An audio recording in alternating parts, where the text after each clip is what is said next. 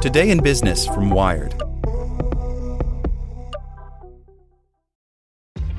This episode is brought to you by ShipStation.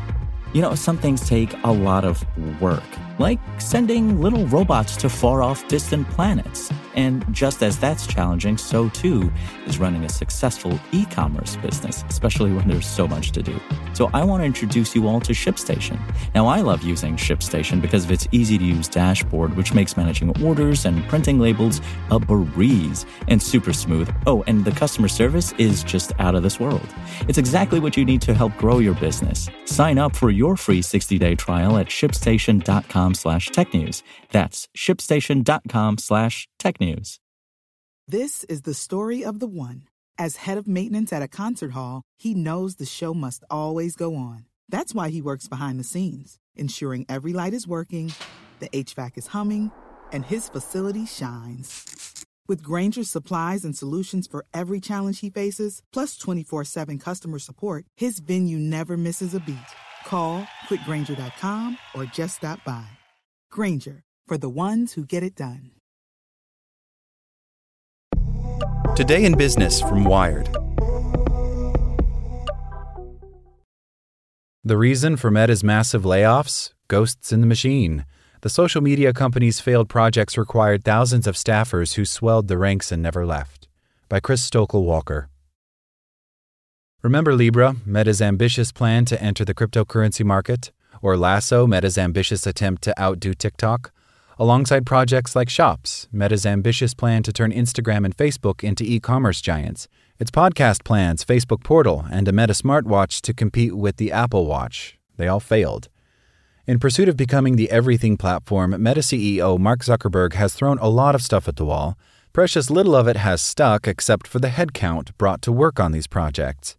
Recently, Zuckerberg announced mammoth layoffs at Meta, 11,000 people in all, some 13% of the company, and nearly 3 times the number let go by Twitter, which fired 50% of its workforce on November 4th.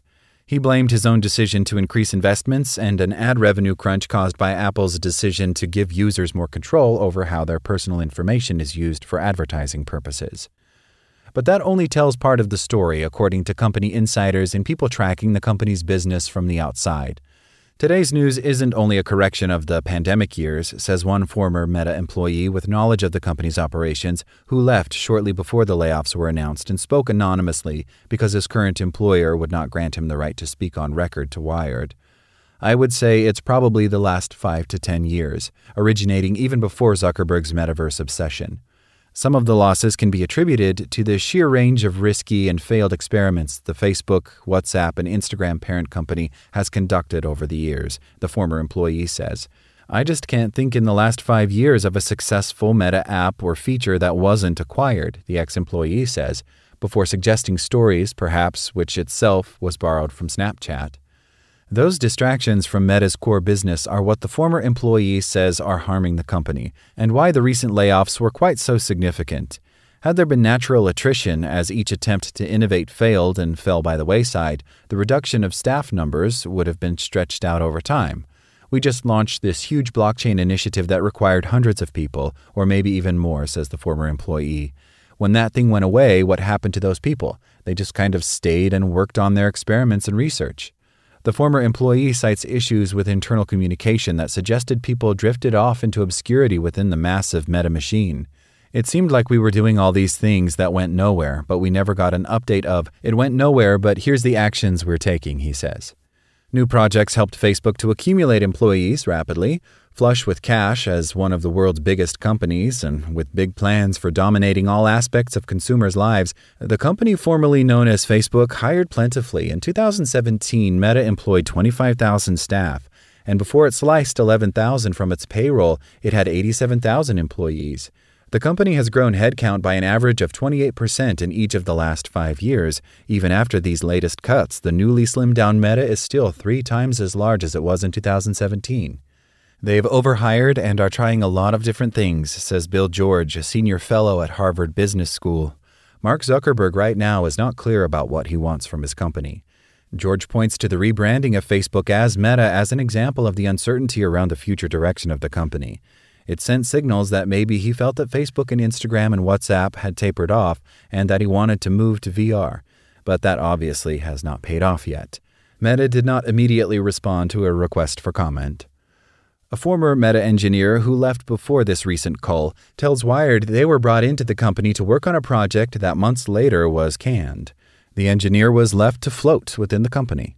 Meta layoffs are an ominous sign of dark days ahead for Zuckerberg, says Dan Ives, managing director and senior equity analyst at Wedbush Securities.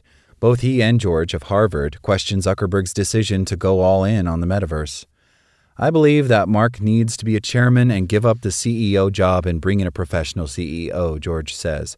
Other tech companies have successfully divided the roles of founder and CEO, he says, including Microsoft, Amazon, Apple, and Oracle.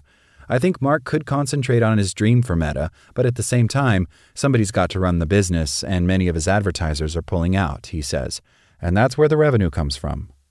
That bloat and the ghosts in the machine that it left has been Meta's fatal flaw, the former employee suggests. The company just kept growing and growing, he says. No one seriously thought, why are we growing? Do we actually need the people we're hiring, or are we just hiring because we like to hire? Like what you learned? Subscribe everywhere you listen to podcasts and get more business news at wired.com/business. This is the story of the one.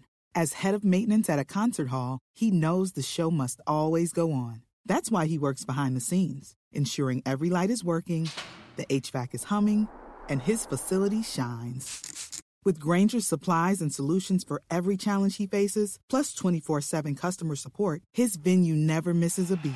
Call quickgrainger.com or just stop by. Grainger, for the ones who get it done.